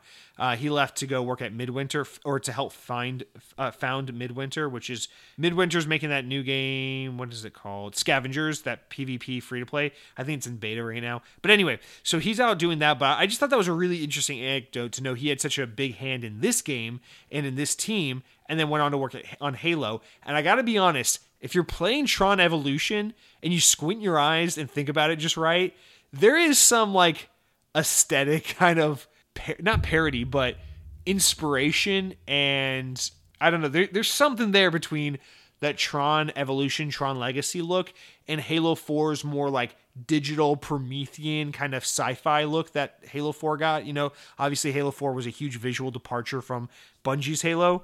I gotta say that it looks like there is some kind of crossover, and I assume a lot of people left Propaganda Games to go work at 343, so there's probably a lot of people that came with Josh Holmes to go work on Halo after working on this Tron game. So just an interesting anecdote I wanted to share. I thought you guys might find that interesting. But with that out of the way, guys, I know we've been going a long time. Let's jump into the news. It's not a big news week. There's really not a whole lot going on, but I'm excited because let's talk about the new Battlefield game and some other stuff, and I think we've got some good discussion ahead of us. So let's jump in. All right, so fun thing about this week is I'm trying to get back into writing the news myself. I don't like this habit I've gotten into of copying and pasting and then just moving around a couple things and crediting the source like Windows Central reports, because I feel like the news would be more fun if it was like my writing and my twist on it, and I'd be able to better explain and elaborate and talk about the news if it was like all from my perspective rather than quoting someone else's words. So I think it might be a little more fun trying to get back into this way. It's a lot of extra work, but I think it makes for a more fun podcast. So I'm going to try to get into the habit of doing this a little bit more, but here we go. We literally only have 2 big news stories this week. Everything else is just, little small news, not important enough to make the news, but blah, blah, blah, blah. So literally, here we go. Our first story: after months of speculation, rumors, and leaks, EA have finally revealed the latest installment in the long-running Battlefield franchise, Battlefield 2042. The game was shown today at the time of this recording during a live stream event that simply showed the reveal trailer running in-engine and then bounced the moment the trailer ended, leaving viewers with much more of a brief and poignant reveal than the likes of the recently shown and drawn out games Far Cry 6 and Far Cry 6 and Dying Light 2. The game will boast an impressive 128-player multiplayer matches on current-gen hardware as well as on PC. For those still rocking an Xbox One console, the game runs a respectable 64 players per match. The trailer shows the ways in which weather and environmental effects play into the gameplay. For example, sandstorms and tornadoes were shown. This, of course, proving to be a natural evolution of the traditional Battlefield mantra of maximum environmental interactivity and destructibility. The game features a wide range of locales, including the Middle East, East Asia, Egypt, and more. However, what had many fans upset was shortly after the reveal, news came out that the game will indeed not include a campaign, a mode that has become a staple of the Battlefield franchise, although in all fairness, most players never even touched the campaign, so it does seem pretty obvious that the team at DICE is simply focusing their efforts on really nailing the game's multiplayer experience, which is of course its core experience, the part of Battlefield that is the real bread and butter of the product.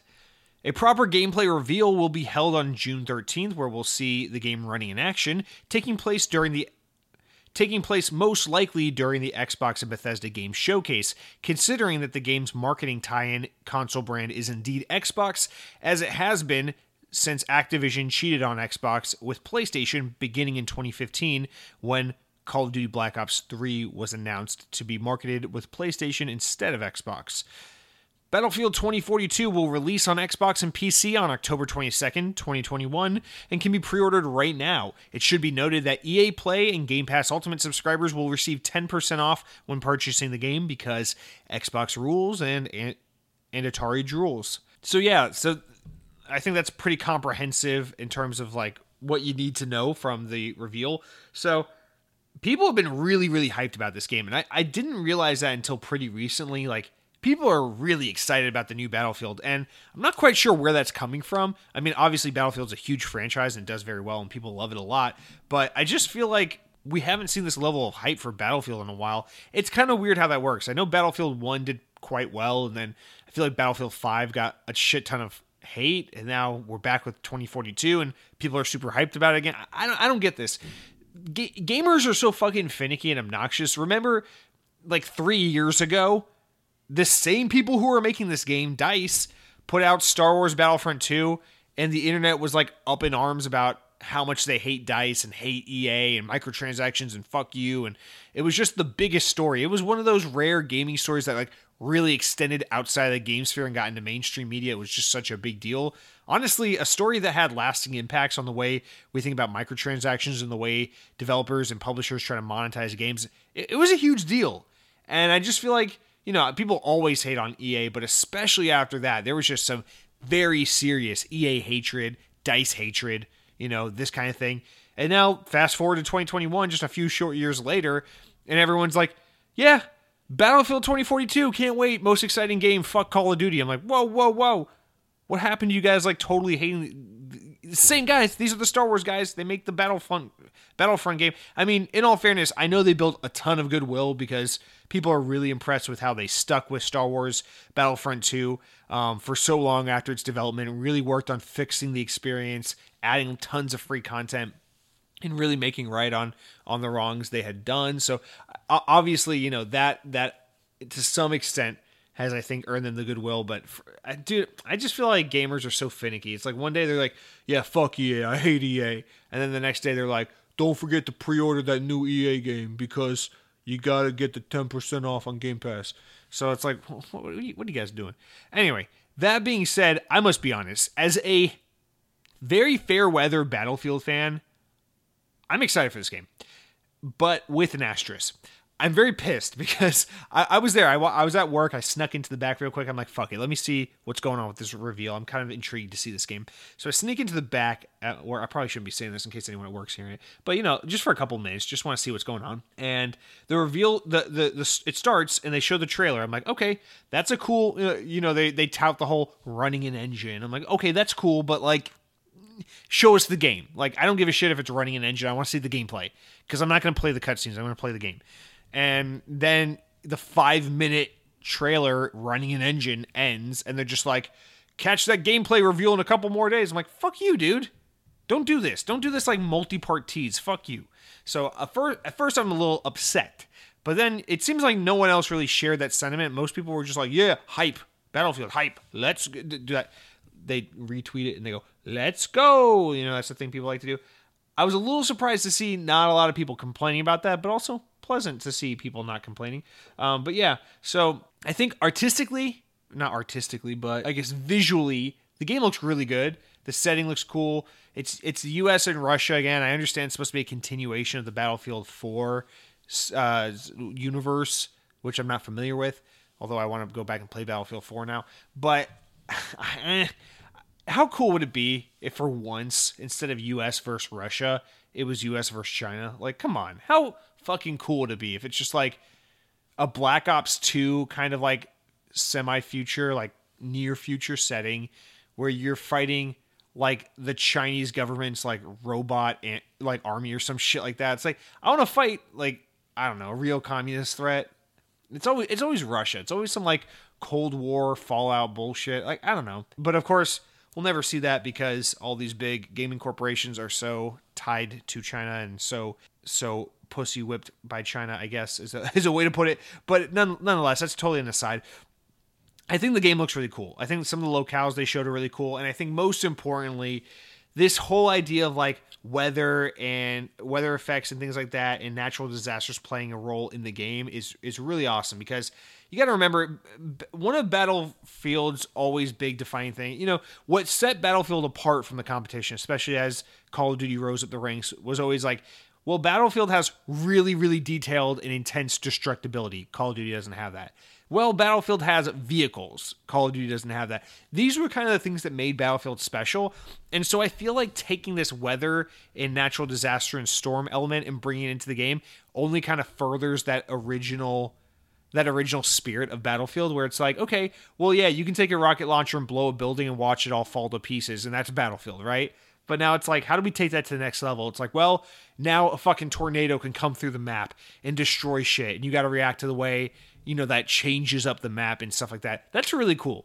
Having like dynamic weather and be like, well, now it's raining and now it's not, and now there's a sandstorm and now there's not, and see how that impacts vision and all that. I think it's really cool. It could be irritating. We don't know yet. Let's play the game and find out. But at least in theory, I think that's pretty fucking cool to try and something that's somewhat traditionally static in the way that's like, yeah, I mean, obviously every game plays differently, but if you're just playing multiplayer matches over and over again, you're just playing the same maps over and over again, I think it's cool to be like, well, the weather and the natural disasters and things like that can play a role on the map and kind of reshape the way they look and feel, which makes, similar locations feel new again.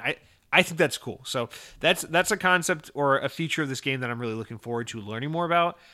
And I don't know, just something about like a semi-near future, 20 year from now kind of Battlefield game.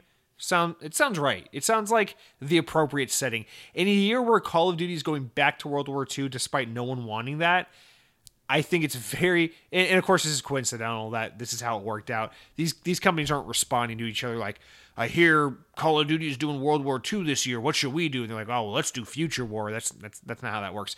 But I think this like near future setting is really good for Battlefield on a year like this. And I think what's especially interesting is within the hardcore community, there seems to be a lot of like boo Call of Duty right now and a lot of go Battlefield. But I think that's kind of common in line with hardcore gamers. Hardcore gamers like Battlefield anyway, just because it's a more fully fleshed out and developed game anyway. It's more hardcore and nerdy kind of game.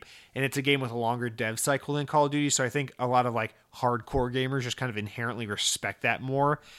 I mean, let's put this into real focus. Call of Duty is a mega seller. Call of Duty has built its name on the casual market. Call of Duty sells more copies every year than you will ever take breaths of air. It's that fucking like big of a deal. So like let's be honest. Like it's this game could obviously EA is trying so hard to have Battlefield be a very, very serious contender to Call of Duty. And it is, when you think about Call of Duty competitors, Battlefield probably is the first thing that comes to mind, but it is still miles and miles behind Call of Duty in terms of mainstream appeal, sales, just brand recognition, things like that. Like it's hard to compete with Call of Duty. That being said, while there's almost no fucking chance in hell that Battlefield 2042 outsells Call of Duty this year, I think it is very possible that this is a year where Battlefield gains a lot more ground and gets a lot more competitive to Call of Duty. And I like to see that happen just because I like the competition. I like keeping Activision on their toes and forcing their hand to get a little more creative with Call of Duty rather than just investing everything into this fucking Battle Royale mode that no one gives a shit about. Fuck Warzone. I hate Warzone. But that's just an aside. Now, that being said, not much more to say about this story, simply for the fact that this podcast goes live on the 10th. 3 days later, we will see the game in action. We'll have a lot more information. It will be very dated. I will say I'm very, very grateful that this game is coming out October 22nd.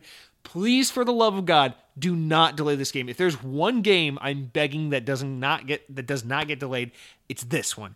Because October 22nd, gives this game just enough time for us to play it and enjoy it and get a lot out of it before Halo comes out in November.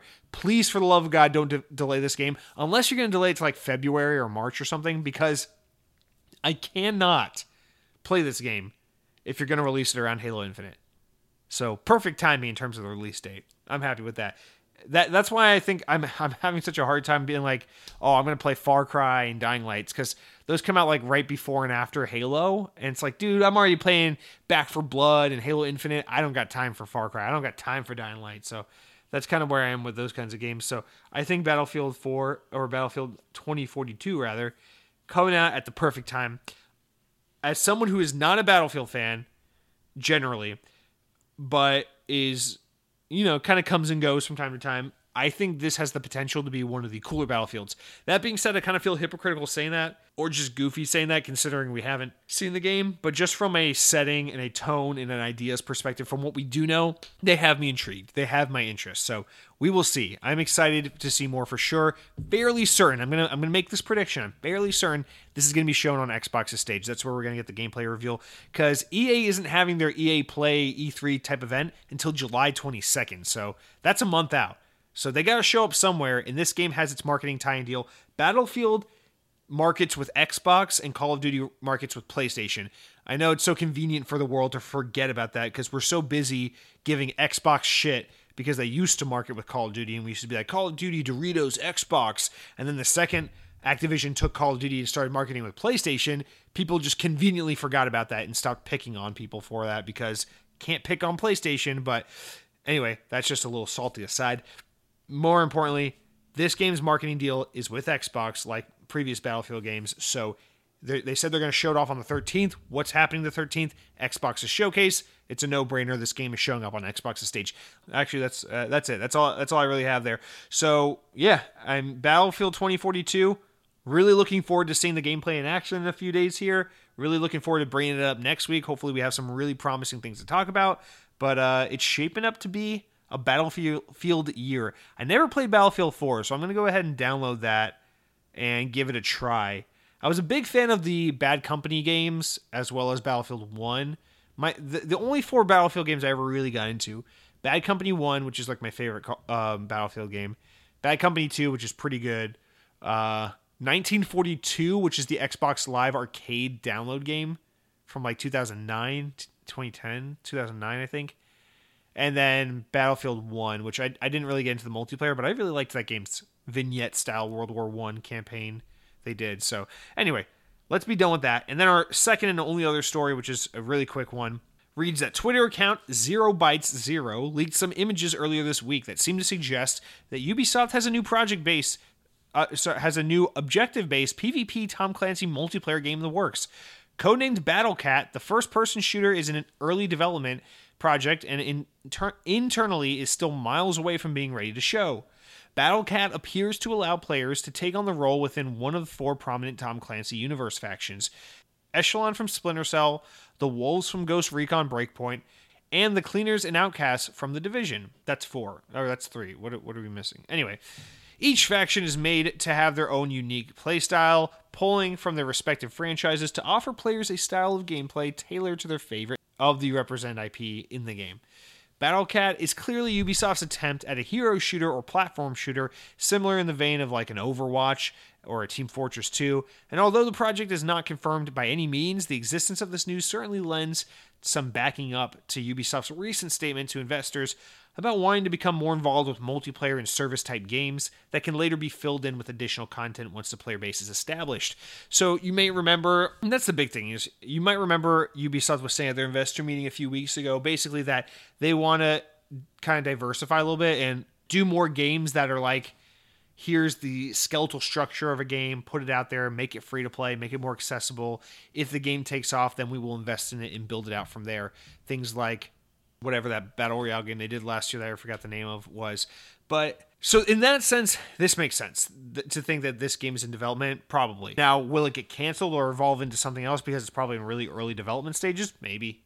We don't know. This has obviously been leaked pretty prematurely. But I think, one, it's very in line with what Ubisoft's talking about in trying to get away from just the tentpole AAA Assassin's Creed Far Cry games. And also, I hate this. I fucking hate this. I'm not a Tom Clancy guy. There's no Tom Clancy franchise I'm really into. I've tried to get into Ghost Recon. It hasn't really worked for me. I tried to get into some of the Rainbow Six games. The closest I ever got was Rainbow Six Vegas. I've never tried the Division. I don't really have any interest in it. And Splinter Cell's a game I've always been curious about, but I've never given a try. So, and I know that's like, especially the old Splinter Cells are so Xbox oriented that's like almost blasphemy to say that. But if there's anything I had to take away from this, it's that Ubisoft fucking hates Splinter Cell, man. Like, Ghost Recon still gets new games. Division still gets new games. Everyone in the world is asking, please, more Splinter Cell. We need Splinter Cell to come back. Where is Splinter Cell? And Ubisoft is continuously like, here's Sam Fisher in an iPhone game. Here's a lewd photo of Sam Fisher at a costume party from 1973.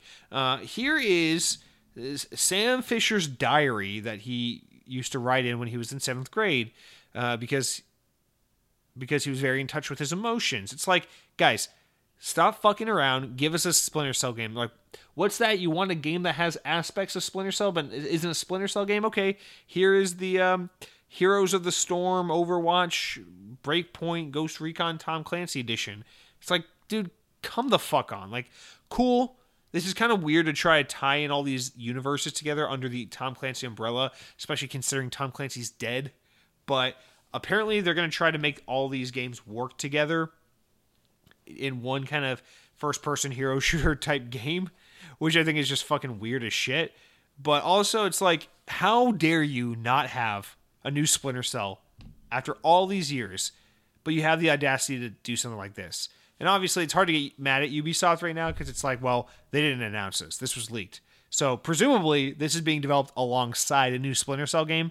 But if there's no new Splinter Cell game and this is what they have to show, how dare you, Ubisoft?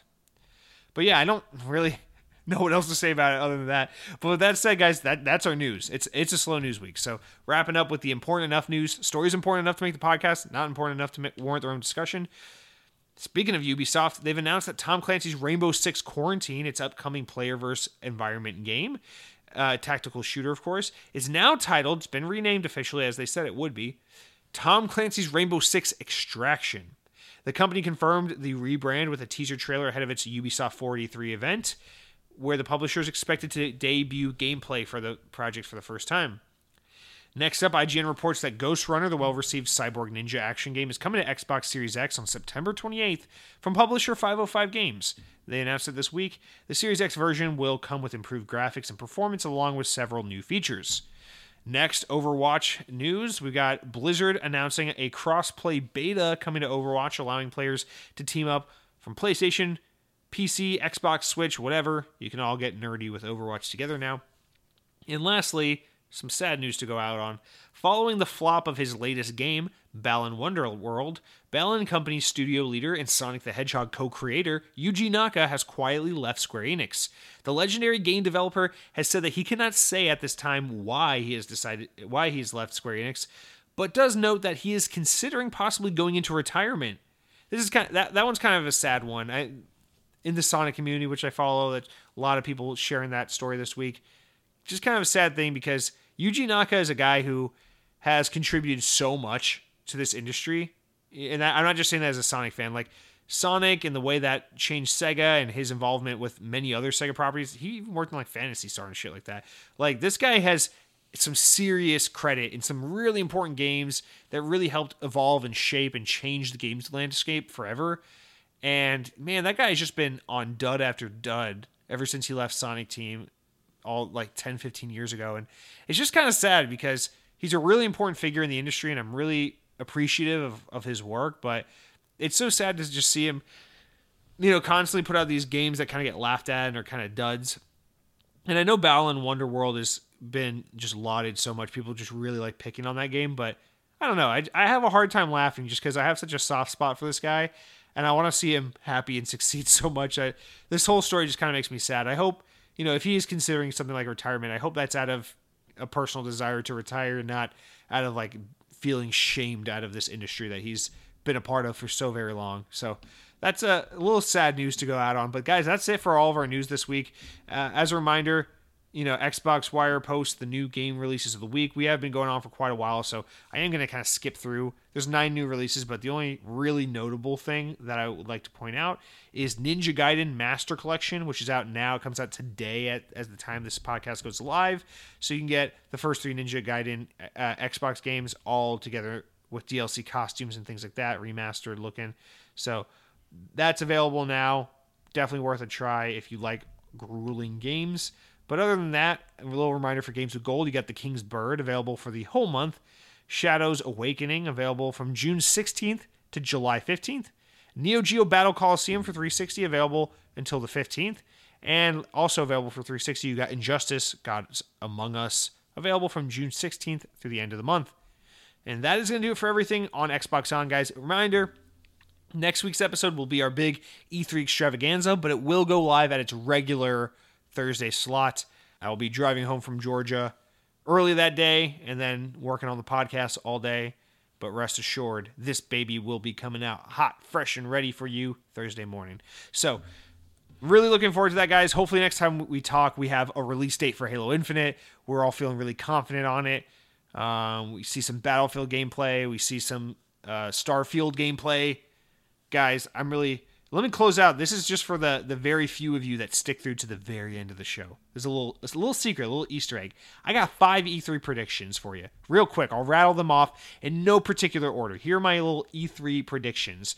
We got 1, Fable will not be shown. They will not show gameplay for Fable. 2, Phil Spencer says something about letting gamers choose how and where they want to play. 3, Xbox is working with Disney and Sega to make an exclusive Sonic in Disney World game available exclusively for me. 4, Halo Infinite has a strong showing, but disappoints anyway because fanboys are insufferable. And 5, Rare still doesn't know what the fuck Everwild is. Those are my 5 predictions for E3. Hopefully, we'll reconvene next week and see if I was right about any of those. And that's a little extra something special for the few of you that make it all the way to the very end of the episode. So with that said, guys, thank you so much for listening to Xbox On. I'll see you next week. Let's get all pumped for...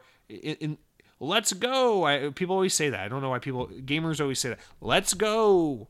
So guys, much like the thing people like to say on the internet, let's go power your dreams.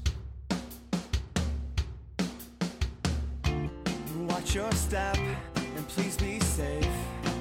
And it's a long way to go till we get home. And piece by piece, I took it slow, and I found myself outside your door.